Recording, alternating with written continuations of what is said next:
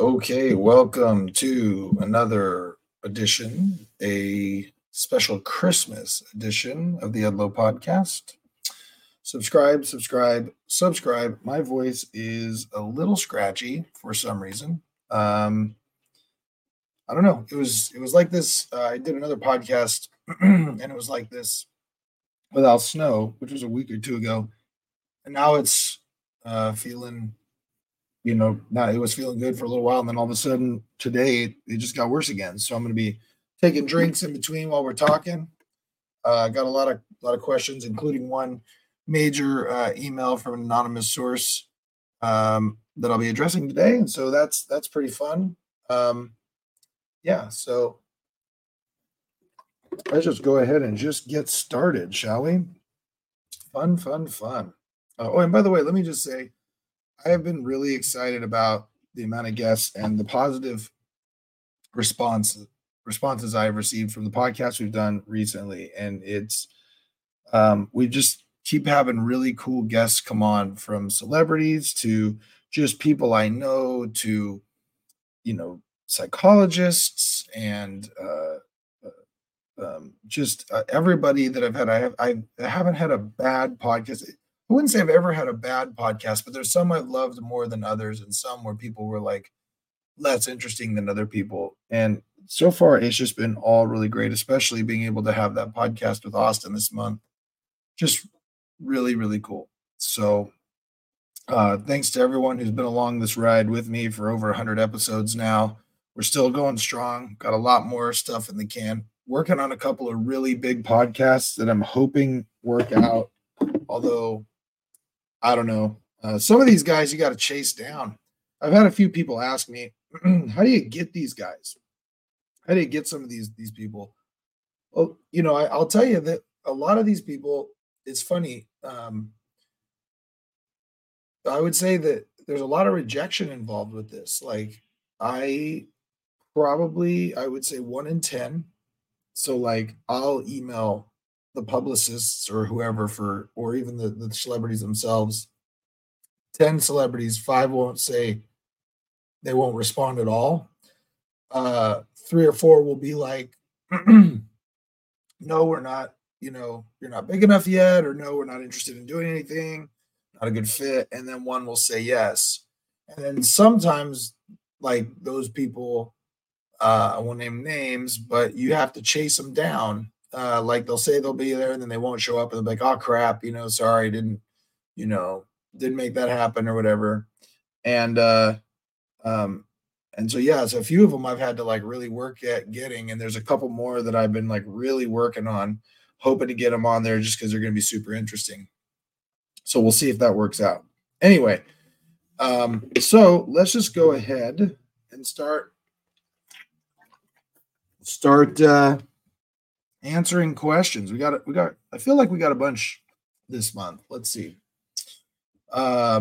Favorite breakfast cereal as a kid and as an adult? It's always been Cinnamon Toast Crunch. That's my favorite breakfast cereal.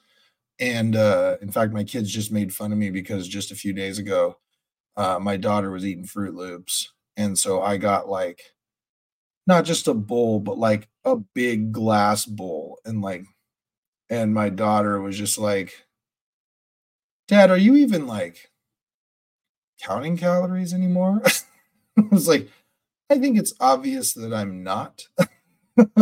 And so, yeah, there's no point between Thanksgiving and Christmas trying to cut. It's not going to work. It's not going to work. You just try to limit the damage as much as you can, and a giant bowl of Cinnamon Toast Crunch may not be the best way, but here we are. Okay, next one. If you had to do it all over, would you still be a plaintiff's trial lawyer? Yes. Yeah, I can't imagine myself doing anything else. I thought I was going to be a prosecutor. I thought I was going to be putting bad guys in jail. But this is the most rewarding, I think, because it's really hard, and that's the thing. This may be kind of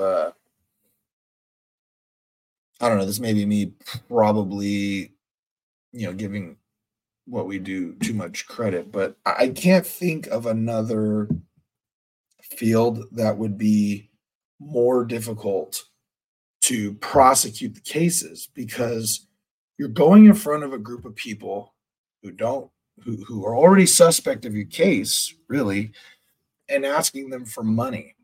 And that's hard, you know. And the cases are complicated. I mean, the files are huge.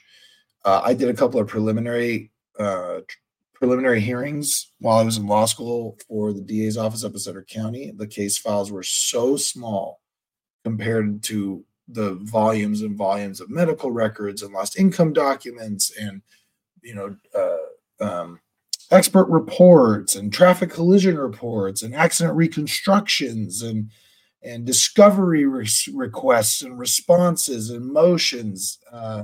You could have a case for 3 or 4 years before you get in front of a judge, and so and it's a constant, it's a long game of strategy, trying to make sure that your case is presented in the accurate way to highlight what your client's injuries are, and it's fun. And so, yeah, I don't think I'd do it anything else. So, um, okay, here we go with some anonymous ones here. Wish we talked more. Okay, well, I don't know what to tell you. I don't know who you are, so I can't comment on whether I wish we talked more or not. Maybe I don't. I don't know. But I'm always available for people if they've got questions or need a friend, need someone to listen to, unless there's somebody who specifically knows why they shouldn't contact me and they know who they are. So, all right, next. My best friend thinks you're so cute. Well, thank you. I just very flattered every time I get one of these things. Sometimes I wonder if I'm just getting ribbed by a wrestler or something that they keep sending these same things. Thank you very much. I appreciate it. Thanks. Okay. What is your biggest fear? Okay, well, I'm not going to get super existential about this. Just okay. Here's something.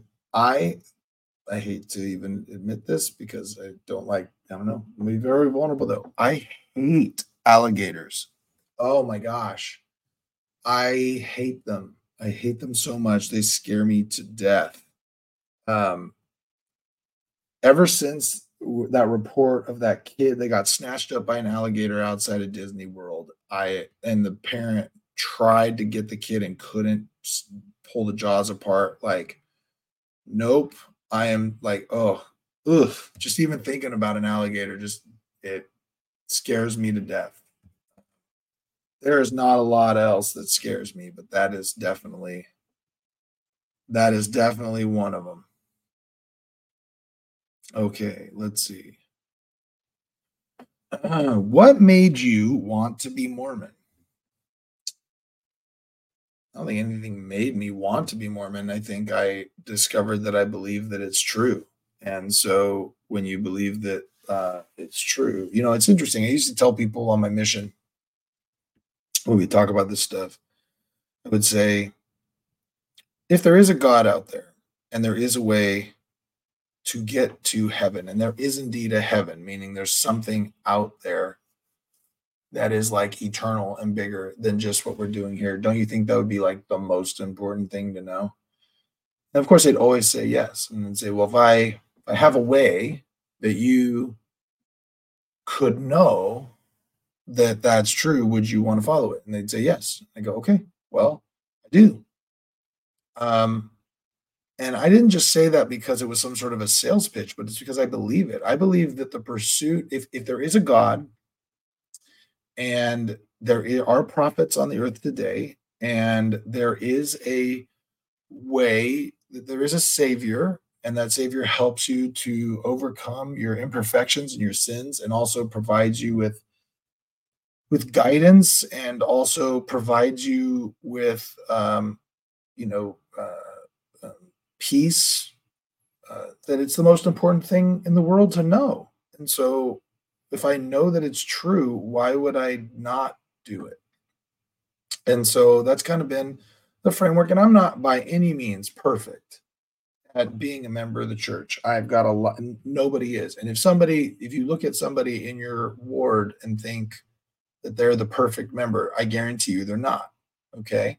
Everybody's got something they're working on. But the beauty of the gospel is it's not about perfection as much as it is progress. I mean, yes, we're supposed to be perfect, but it's not possible. It's not possible to be perfect in this world except through taking the sacrament and being forgiven. And so, um, but if you wanted, to expound a little bit more, what are some of the things I enjoy about being Mormon, or why do I think it's a good way to live? I think it's good because it provides you a good framework on how on healthy living. I mean, I don't think there's anyone out there who would say that abstaining from coffee and tea and maybe not tea, I don't know about tea, but like alcohol, drugs, smoking is a bad thing.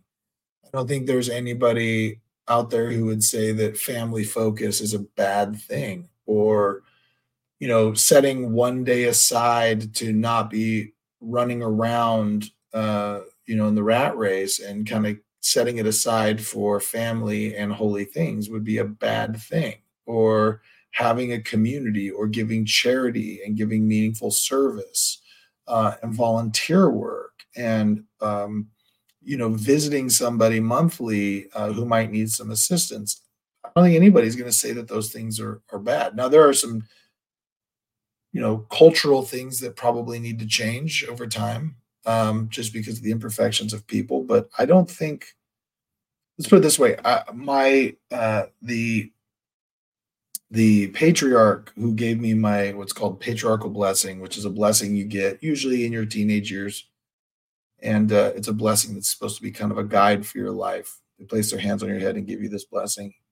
He said to me beforehand, he said, if it came out tomorrow that the church was all a big ruse, I would still be grateful for the run. And I think I would too. It's given me a good framework to work from, a framework of morality that I think is generally healthy.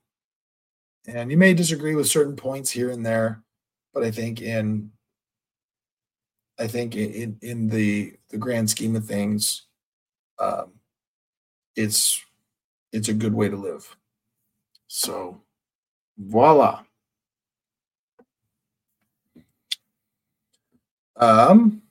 How often do people ask you to get stuff down from the top shelf in a store?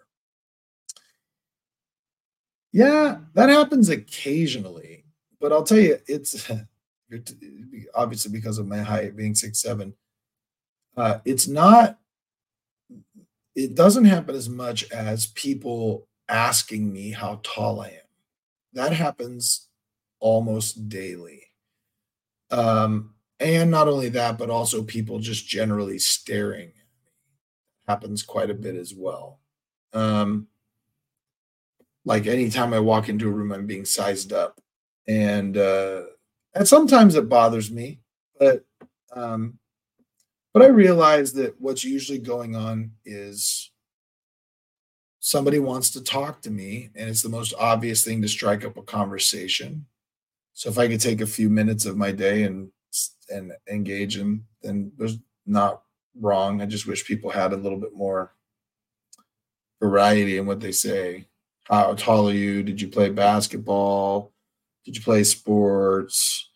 You look like Ben Affleck. If whatever, like that's just seems to be the things I get all the time. But no, it's fun. I would much rather be this size than any other size. I think it's good, and I don't mind helping people get stuff off of the shelf either. So there we go. Ever thought of wearing a onesie? No, that's gimmick infringement. My buddy Trip Rogers is the onesie wearer. There's bit of a controversy there on whether he is indeed wearing a onesie or something else. And I would say that I have never once thought of wearing a onesie, because anyone who would wear a onesie would be ridiculous, and anyone calling a onesie um, athletic apparel is also, I mean, a little delusional, right? So uh, there we are. No, never thought of wearing a onesie.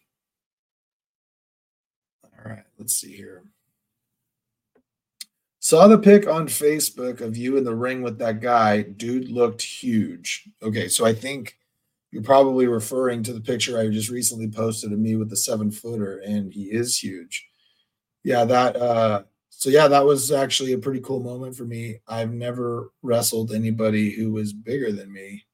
Not that I wrestled him yet, but had a stare down with a 7 footer in the middle of the ring. Quite an interesting experience being on this end of that.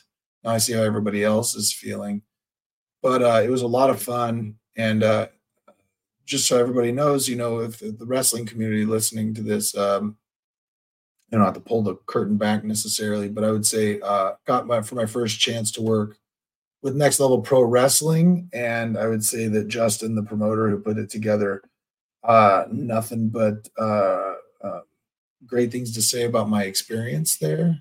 Um, it was a good experience working for him and working the show. They had a pretty great crowd as well, especially considering how close we are to Christmas and how cold it was. Um, and I was also really grateful. This was my first time working kind of a Royal Rumble style match, and so didn't really know what to expect. And uh, it was a really great experience. And I got to say also, and again, that's maybe I'm breaking kayfabe or whatever by doing this, but so I was in the ring. I got into the ring, and there was a little list of what numbers everyone was drawing, and I saw that when I was getting in there, that both of the Stoner brothers, uh, Rick Scott and Scott Rick, were going to be in the ring. And anybody who knows them knows that those guys, when you're newer or you're just breaking back in, that they welcome you to the business, in battle royals and such. And so I was like, well, this is going to be interesting. I'd never been in the ring with the Stoner Brothers, and I've known them for a long time, and I have so much respect for them as a tag team. They are just staples of the Northern California community. And so I was like, well, this is going to be interesting how this is going to work out. They're both going to be in there, and I'm going to come in. Be interesting to see what happened. And I'm not gonna get too far into it. You can go. I think it's on YouTube somewhere. I know that Randy's posted the video of the Rumble.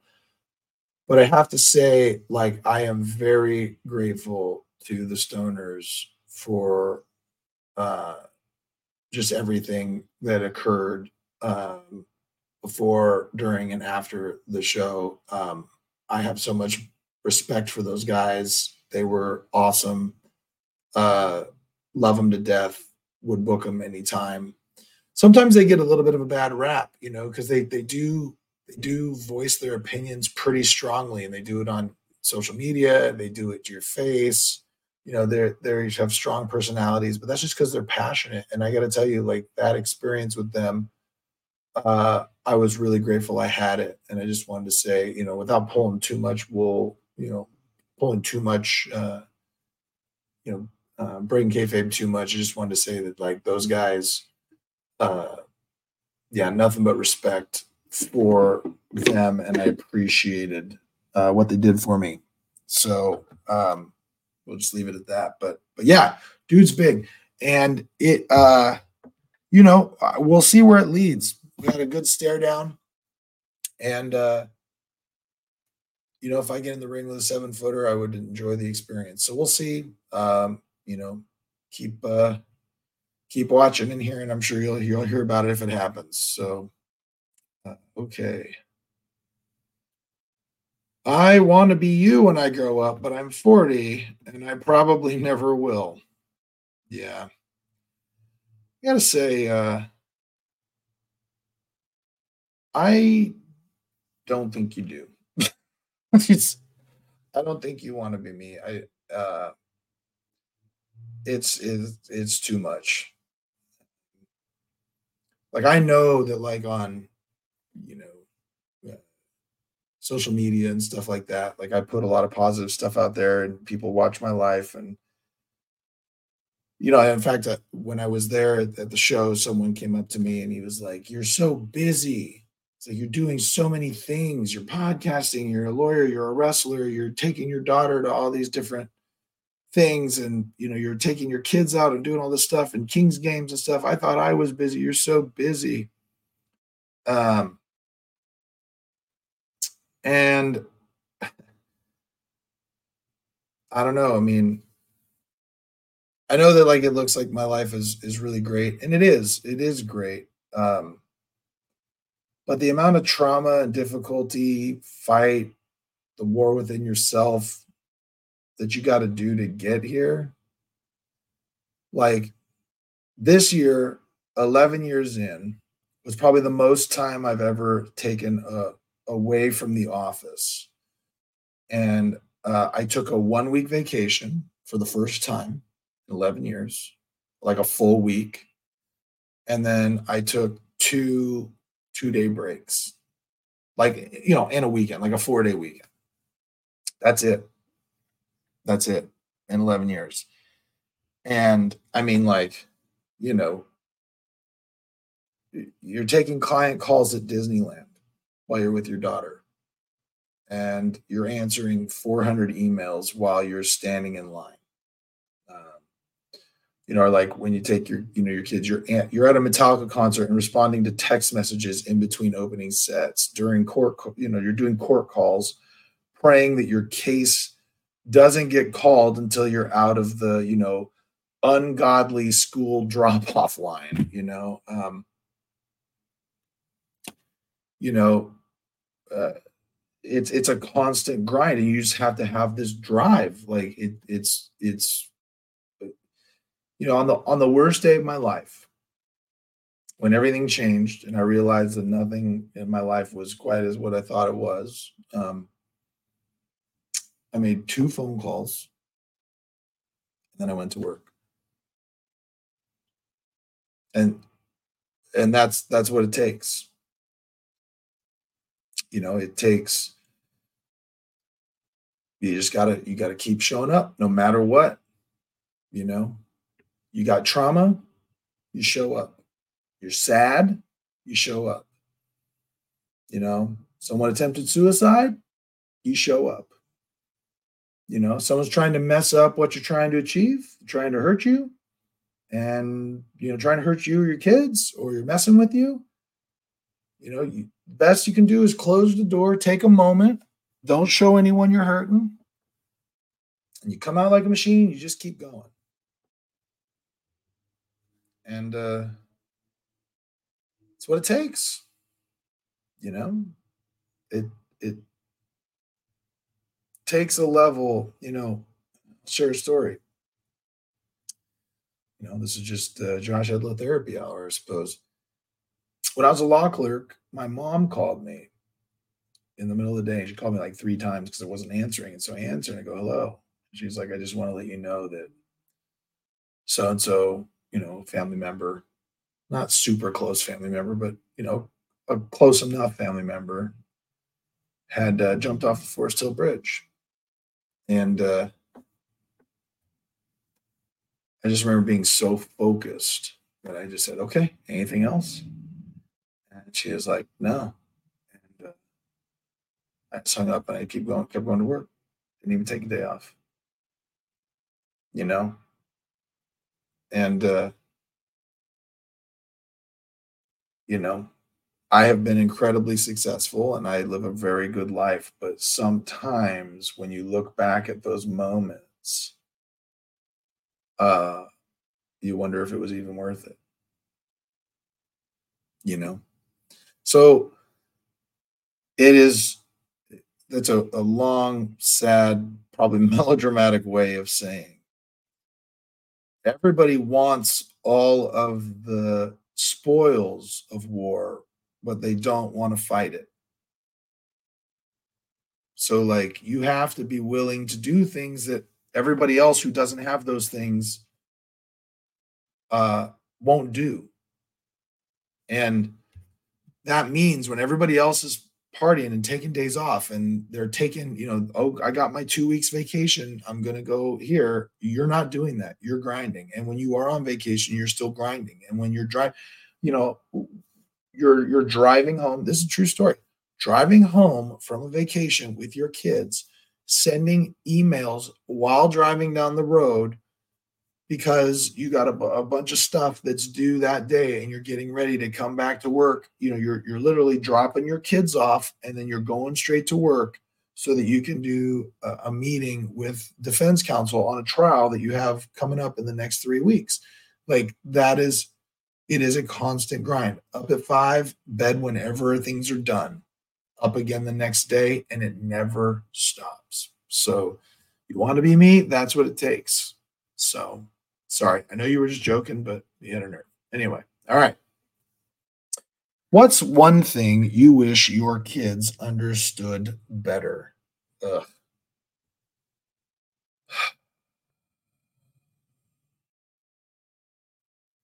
I wish my kids understood more that the life that they live now is like a miracle to me when I was their age. You know what I mean? Uh, and that's the thing. Like, I I know that what I just said is very like dramatic and hard, and sounds like, wow, that's really kind of sad, Josh. But understand, like, I was fully willing to do it, and I accepted that that's what it was going to take. Um, because I wanted so badly for my kids to have things that I didn't have. And I knew that that's what it was going to take. I knew that I didn't have anything particularly special about me that was going to get me there. And I didn't have anybody, not that I didn't have parents that were generally supportive and things like that. They generally were. But like, as far as how to get there, like, I just didn't have anybody really that was going to help me get there because they didn't know. They didn't, they hadn't gone that route. They hadn't tried to be an attorney and tried to open a wrestling promotion or become a pro wrestler. Like, they just didn't know. They just didn't know how, And so I just accepted that if I was going to get there, I was just going to have to work really, really, really, really hard. And unfortunately, much to my detriment, you know, at times, like, I recognize that those are times I probably should have taken a moment, and processed some things. Um, but I'm also of the opinion, and I try to, this is another thing I wish my kids understood better. And that is, like, we live in this generation, and I'm not saying it's necessarily bad. I want to make this very clear, but I think it's misunderstood. There's a lot of buzzwords, particularly in the therapy world, like feel your feelings, right? Or my truth, or uh, don't invalidate my experience. I've heard these before, right? And I'll focus on the feel your feelings thing because they've heard that, and I'm like, okay, you're right. Feel your feelings, but like, understand that feel your feelings doesn't mean that you shirk your responsibilities. It doesn't mean that you don't have to, still perform in life. And at times, I feel in the people that I know who would say something like that, including, my children at times, when they say, well, don't, I'm allowed to have feelings. Yes, you are allowed to have feelings. And yes, you are allowed to feel them. And yes, you are allowed to feel bad if you are feeling bad. But at some point, you also have to understand that just because you feel bad doesn't mean that you don't have to get your schoolwork done, go to your extracurricular activities, clean your room, do your chores. Because in the end, we're trying to teach these kids something, and I think it's an incredibly important thing to teach them, which is that you can have bad feelings. You could have a bad time. You could be really struggling and also achieving at the same time. You just have to gut through it. So, if by feel your feelings, you mean, you know what? Like I tell my kids, if you need to feel your feelings, if you're having a hard time, you need to take a quick break. Fine. Time limit. Something bad happens, you're feeling bad, you're having a difficulty in a relationship or something, or someone did something that hurt you, take the night, sleep it off. Watch your favorite show, get on your YouTube, get on your social media. They don't have social media. My kids aren't on there other than on my YouTube channel. But like, you know, um, you know, take your night and just do that thing. But guess what? The next day, back to business. Because all your problems, feelings don't make your problems go away. And so sometimes you got to power through. So I wish my kids understood that too. Okay, let's see. Next. I once overheard you saying at church that you tend to look inward before looking outward. What did you mean by that? Yeah, so this is an interesting one. Uh, so, what I mean by that is um,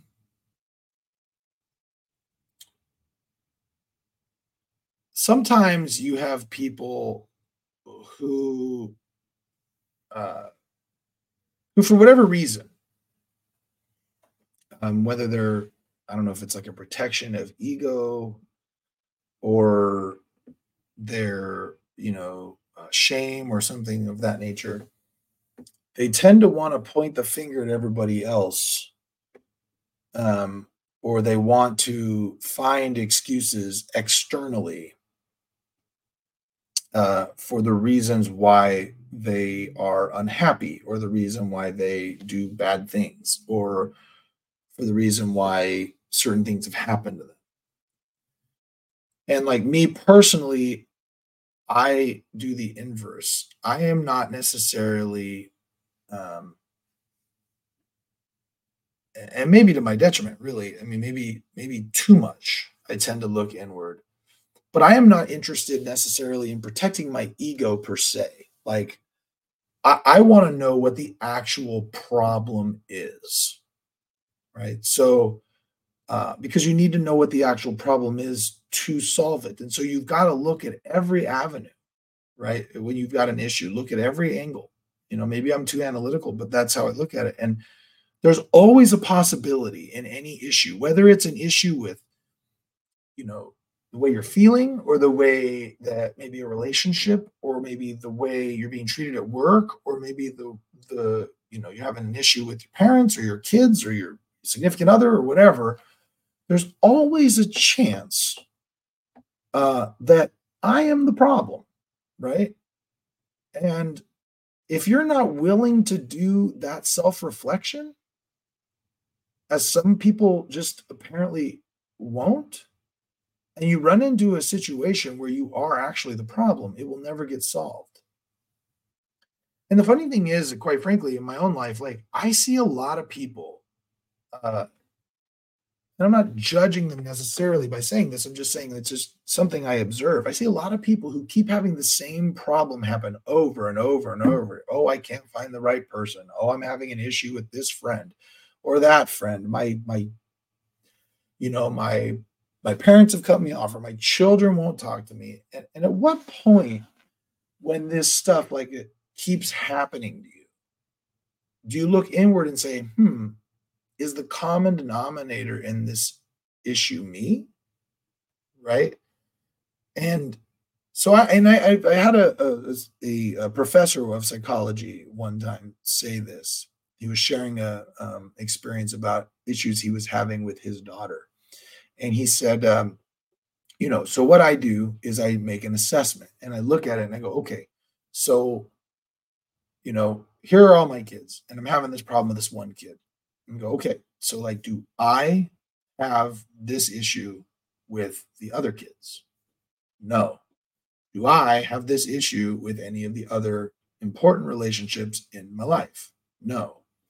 Does this person have similar issues with other people in their life? Yes. Okay, there's the common denominator. And and so if I look at things and I go, okay, so and it's hard. It's hard. That doesn't mean necessarily if you identify that you are the problem that means the change is going to happen immediately, right? But like at the same time, when you look at it and go, okay, so I keep having the same issue. So if I'm having the same issue, at what point do I look at it and say it's me? Right. And so I try to do that assessment. And like I said, that is not to say, you asked the question, what do I mean by that? Is I tend to do the self assessment first before looking at the external, And now that does, I would say, it does result in a little bit of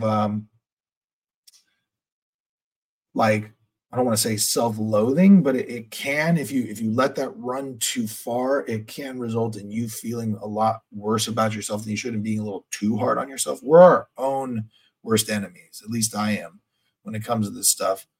But anyhow, that's what I meant. So hopefully that clarifies it for you. And if you wanted to talk to me, people who ask questions like that, they have more, they tend to have more questions. Feel free. You can always stop me at church and talk to me about it. And understand, I'm not saying I think I can help. I can just explain a little bit more. I can just explain a little bit more of how I'm feeling. Okay. Saw your trip with your daughter, looked like fun. It was. It was a lot of fun. Yeah, it's funny how that came about. I'll just share the story real quick. My daughter and I kind of shared a little bit with this on Facebook. My daughter, for whatever reason, this daughter, Piper, her and I, we sometimes just, it's harder for me for whatever reason to engage her in this way. I tend to do a lot of daddy daughter dates, father son outings, things of that nature. For whatever reason, like she just has never really been interested in doing anything like that. And so I've been looking like literally for years because I've been asking her. I'm like, I go to a bunch of concerts and my sons love them. My daughter has gotten into them too. She likes musicals. We, go to every musical that ever hit the Sacramento area ever, I feel like. Um, and all the other three love going to Kings games. I can get Piper to maybe one a year. Like it's really tough. And so finally she says, I want to see this band called Lovejoy. And I'd never heard of them before. I didn't know who they were, but I was like, okay. And I looked online and I saw that they were coming. And the only time they were going to be in the Western states based on their website was going to be that Saturday. And the funny thing about it was she, for whatever reason, I must have not been paying a lot of attention, but like it was at the Forum in LA, and I was looking at it and I go, the Forum was sold out, and I go, the Forum is sold out for these guys? Who are these people? How have I not heard of these people? So anyway, I went on the secondary market and I bought the tickets. And when the tickets popped through, what was the second? It was Ticketmaster, but it was like a resale or whatever. And I bought it, and it showed a ticket to this thing called it was called Almost Acoustic Christmas. And I was like, what? And I looked it up, and it was a festival, and they were playing with the Red Hot Chili Peppers and Offspring and Garbage. And I was like, oh, this is gonna be great. I love those bands. This is gonna be a lot of fun. And so I told my secretary, clear the calendar, and we made a weekend of it. And we went to Disneyland day one. We went to Santa Monica Pier day two. And then day three, we went to this place called Bubble World. By the way, if you have daughters, And even like, I think boys would like it too. Bubble World, if you're in LA, that place was a lot of fun. We had a great time. I mean, just like 14 different rooms of all different like bubble stuff. Like there was a room that was filled with balloons that you could run through. There was like a gigantic ball pit that even adults could get in. They had all these interactive things. Um, just a lot of fun. And so that, and then we went to the concert.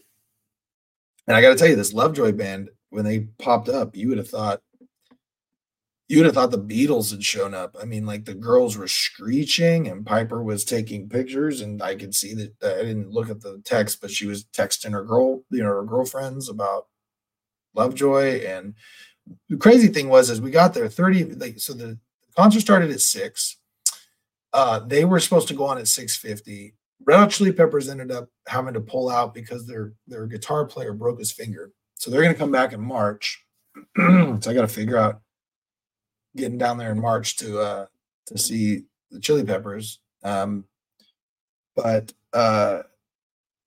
yeah, and the one band of all of them that is my favorite was Offspring.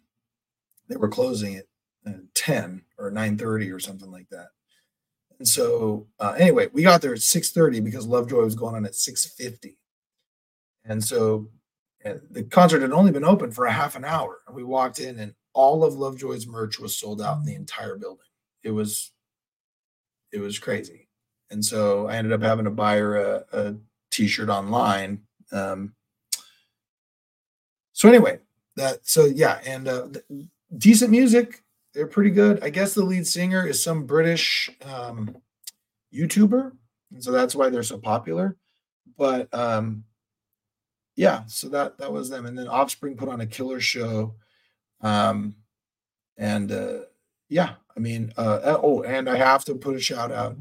I've been telling everybody in the world about this. So there's this band called the Bleachers that were there. And apparently this guy, Jack Antonoff, is like Taylor Swift's main co-writer. And it was one of my favorite bands. Like, I think I've heard in a long, long time. It's like an 80s, 90s vibe. It feels like when you're there, you're like in the middle of a John Hughes movie. I mean, it was just a lot of fun. Really enjoyed them. And so when I go to the gym, I've listened to their music and just having a great time. So if you ever get a chance to check out the Bleachers, highly recommend it. It is not for my hard rock fans. I know I'm a big Metallica guy. It's not like that. It's like 80s, 90s pop music. It'll take you down that road, and it's a lot of fun. I really enjoyed it a lot. So there we go. Okay. So now, so this is the big one here. Got this question.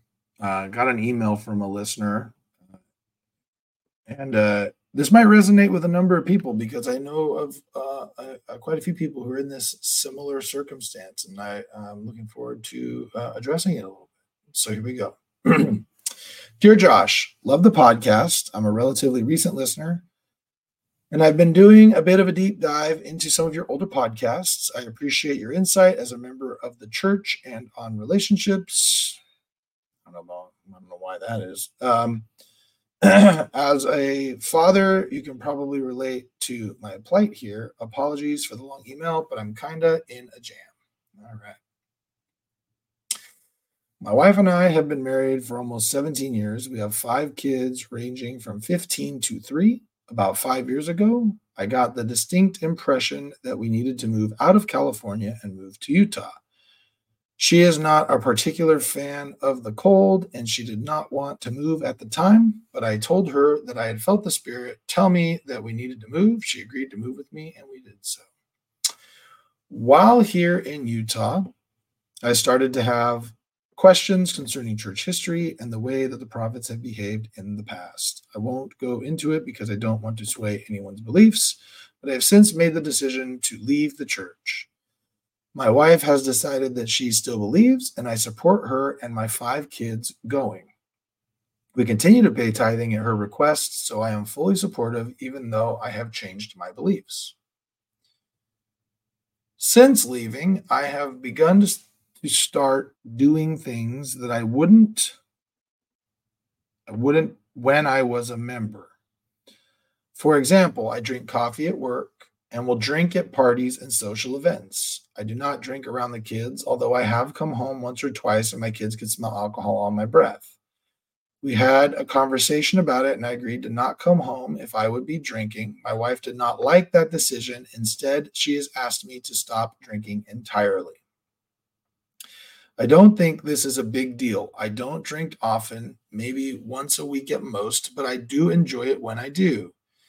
This issue has come up recently again.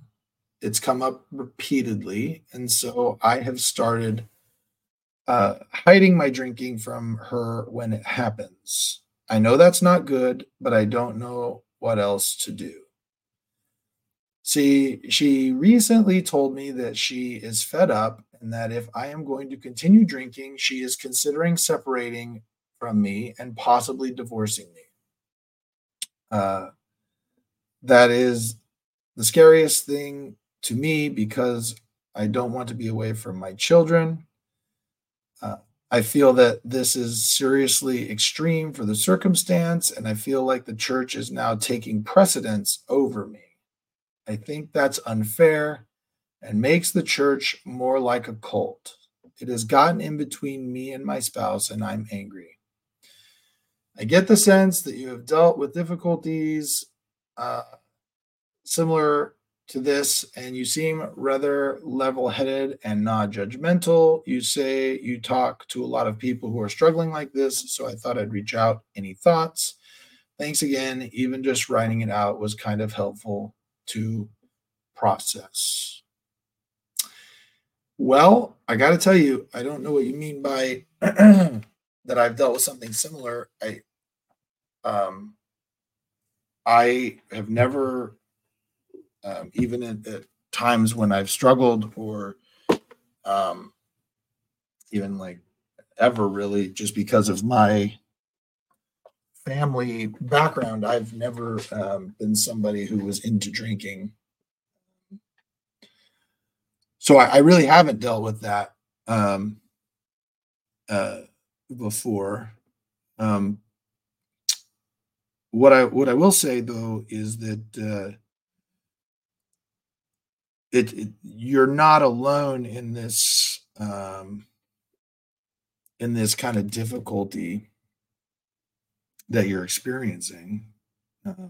Quite frankly, I think it's happening a lot recently. Um, so uh, just know you're not alone in this kind of unique circumstance to members of the church. Uh, I gotta tell you, if I'm being completely honest, um, I think I probably uh, identify a little bit more with your wife than you, a little bit. Um, that is not a judgment on you, and what I'm about to say and the advice I'm going to give you is not really a value judgment on whether drinking is okay or not, or you know, whether you deciding to go to church or not was a good or bad thing. It's not. I want to make it very clear that I'm not placing any sort of value judgment on any of that, as much as I am kind of going to talk about a little bit about boundaries. Um, so this is this is a hard one, right? It's a hard one for you, um, and it's a hard one for her. And I can understand um, the tendency to blame the church, but and understand like it's hard for me to assess. These things are hard for me to assess when I'm getting like an email that, like, if we were talking on the phone, I could ask you a bunch of questions that could help me clarify some points. So some of the stuff I say, maybe it's not directly on point. And maybe I'm kind of drawing from experiences of other people that I've heard, and maybe even my own a little bit. Um, but I think what I'd start with is just I want to probably give you a sense of what's going on from her perspective here. Okay. And also just kind of give you, some things to think about. Uh, I'm assuming when you got married, you were an active member of the church. Um, and I'm assuming that when you got married, she also was an active member of the church. And uh, now, if you were just leaving the church and you just decided you didn't want to go anymore, I question whether that would have really been a big issue. The issue is that when you're an active member of the Church of Jesus Christ of Latter-day Saints, that comes with it a certain moral compass, if you will, like a certain moral standard that you live by. And part of that is you don't drink. And I got to imagine that if your wife and your wife, when you got married, I think there was an understanding that you would have the same moral standard when it came to alcohol. Now, I understand, like, things change, right? I understand that your feelings have changed on that, but I'm guessing that if you guys talked about this, or at least it was assumed that when you got married, that alcohol would not be a part of your guys' lives, or at least not in your home, and so that you knew was a moral boundary for her, right? And so you making the decisions that you've made to start drinking, or even the drinking coffee, which doesn't sound like it's been as big of an issue as the drinking, um, that those things, you've kind of changed the moral boundaries for you. And if she's the type of person who didn't want alcohol to be a part of her life, didn't, wanted her kids to grow up with two sober parents. I mean, like, you know, sober, like always sober parents.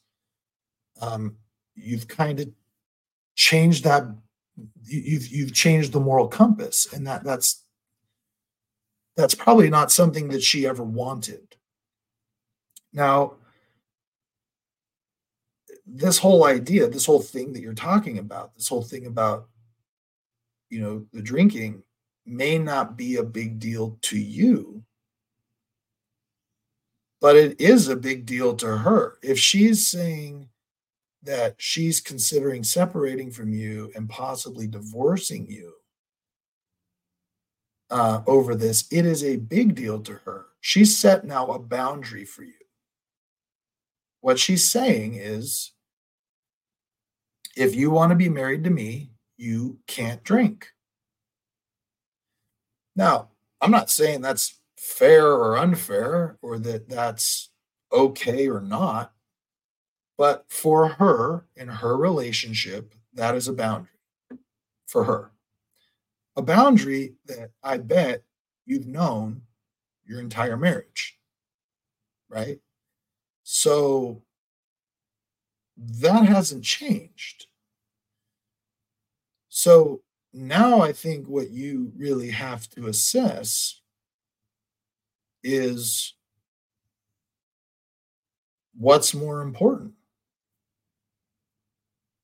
Is your wife more important, or is the drinking more important?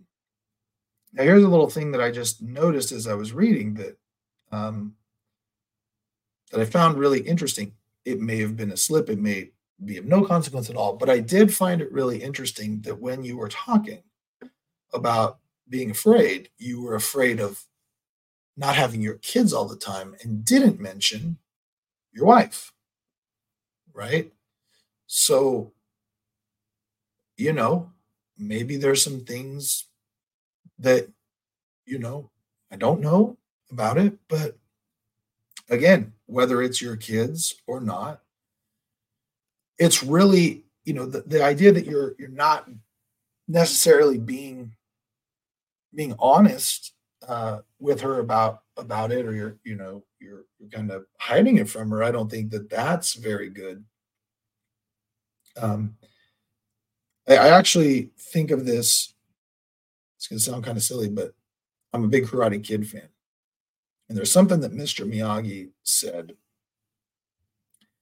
that has always stuck with me, kind of. So when Daniel first comes to him and they're going to start training, he goes, "Okay, are you ready?" And Daniel says, "Yeah, I guess so." And he said, "Okay, hold on." And he said, "You're walking down a road. You walk on the right side. Okay. Walk on the left side. Okay. Walk down middle. Squashed like grape." He goes, "Here, same thing. You karate do. Okay. You karate no. Okay. You karate guess so. Squashed like grape." So right now, you're walking down the middle of the road. You understand that your wife is telling you, if you want to get married, or you want to stay married, rather, to me, you have to stop drinking. You're walking down the middle of the road, you're drinking, and you're hiding it from her. You're going to get squashed. And you're not being your authentic self, right? So I think if you're asking my advice, which you are because you sent me an email, um, you're either got to, accept that, okay, I want to stay married, so I have to stop drinking socially. It's not that big a deal, according to you. So if it's not that big a deal, just go ahead and quit. Or tell her, okay, if you're going to separate from me over this, fine. But I'm not going to stop because it's important to me. I enjoy it. It's something I enjoy and I want to continue. So if you are going to divorce me over this, I will accept that consequence. Now, that is way easier said than done. I understand there's you know, a thousand things to think about, including your five kids. But in the end, that's really what it's all about, right? It's what are you going to do? And I want you to also understand, because I've been, without pulling the curtain back too much, I've been in your wife's situation. Because I mean, you're sitting there, and this is what she's hearing, and I want you to think about this. I don't know what you've done, if you guys have done therapy or whatever. You know, everybody, it feels like everybody's doing therapy now, but what she's hearing when you're saying it's not that big a deal, and she's telling you, and I'm guessing you said this has come up. It sounds like it's come up more than once. When she's constantly telling you, "Do not do this. This is a boundary," and you keep doing it, and you keep telling her it's not that big a deal. What you're telling her is, this thing that's not that big a deal is more important than her. And she's supposed to be the most important thing in your life. But this thing that you keep saying is not that big a deal, that is so important that you're willing to lie to her, or you're willing to, you know, you're willing to continue doing it. Uh, right.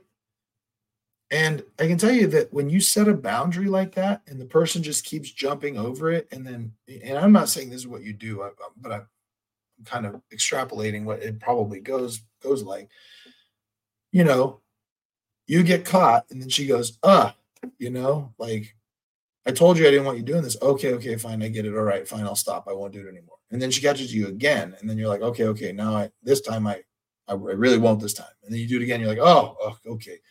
Yeah, okay, you're right. I'm a jerk. Fine. You know what? Fine. I'm not gonna do it anymore." And then you get caught again. At some point, the apologies start to wear thin. Like, at some point, the "I'm sorries" are no longer working. And every time, like, you set a boundary and your partner doesn't listen, a little piece of your heart, like, gets further and further and further away. And so if she's been continually telling you over time, this is what I need you to do, and you're not doing it, just understand that every time you don't do it, the chances of you, you know, being able to rectify, to fix that or rectify it is getting slimmer and slimmer and slimmer. And eventually, you know, and I also have to tell you this, the other thing that's really probably going to be a problem is, so now she's threatening divorce. And then you're like, okay, okay, okay, I'm not going to do it anymore. Why does she have to threaten divorce? Right? Like, why does she have to threaten divorce to get you to realize that she's serious? That's hard too. And, you know, I'm afraid that if you don't start listening to her on this issue, um, it's one day her heart's going to be too blocked up, and then it's going to be too late, and you're going to have wished that you would have done it sooner, right? Now, again, this is I don't mean to be harping on you, and I want to make it clear. In any relationship here, I'm sure that um, that she's got stuff to work on too, and all that stuff, and that she's not perfect, and I'm sure that there's a bunch else to go through, but that's where it's at. It's a tough road, you're on. It's a tough road, and I wish you well. Um, I hope you can work it out satisfactory in any way that it can. Again, I want to make it clear, I'm not making any value judgments here. I respect everybody's ability to make their own choices in their free agency. And just because you choose one way over another doesn't make you a bad person. And I hope you don't think that by me kind of telling you what was going on from her perspective is um, is me saying that you are a bad person. Not at all. It's just a matter of understanding where each other is coming from, and hopefully you can have a conversation about that, and maybe you can share with her what benefits you get out of drinking and why you want to do it, and maybe there is some bridge there that you can gap. I don't know, but whatever it is, I wish you well. That was it this month. I want to wrap up by just saying, this is going to come out on Christmas Day. And I just wanted to say and start by saying that this Christmas season, it's sure there's gifts, and there's the hustle and bustle, there's Christmas trees, there's making sure everybody gets their gets everything, and you go to family stuff and eat dinner and all that stuff. But I want to say that, remember that the reason for this season, really, and what it means to me, is that the Savior came down and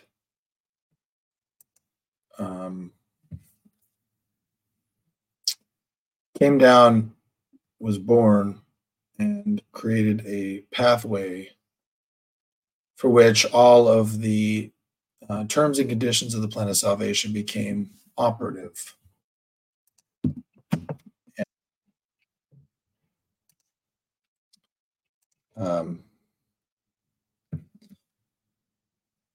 And through that atonement, brought to pass the eternal life of all mankind. And so we have the opportunity to be saved from death, hell, and the devil. And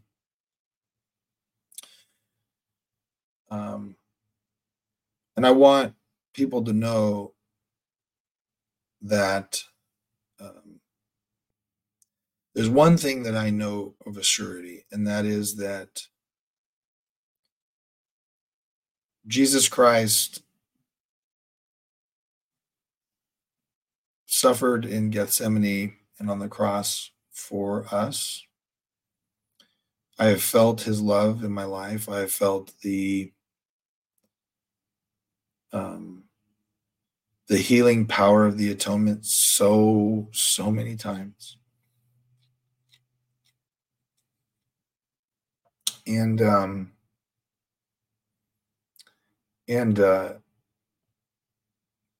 thing that I think is so important to know is that I want people to know that I do believe that God knows you by name, that it's not some just floaty spirit out there in the universe, but it's a specific Father in heaven who knows you, knows your goals, your desires, knows your weaknesses, knows your struggles, knows your pain, knows your trauma. The Savior went through all of those things specifically so that he could understand you. I also believe that if you were the only imperfect person in the world, he would have done the exact same thing just for you. So,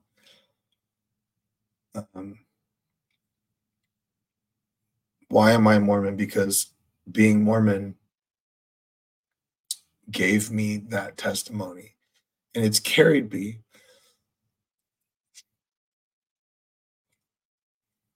through a lot of hard and beautiful times.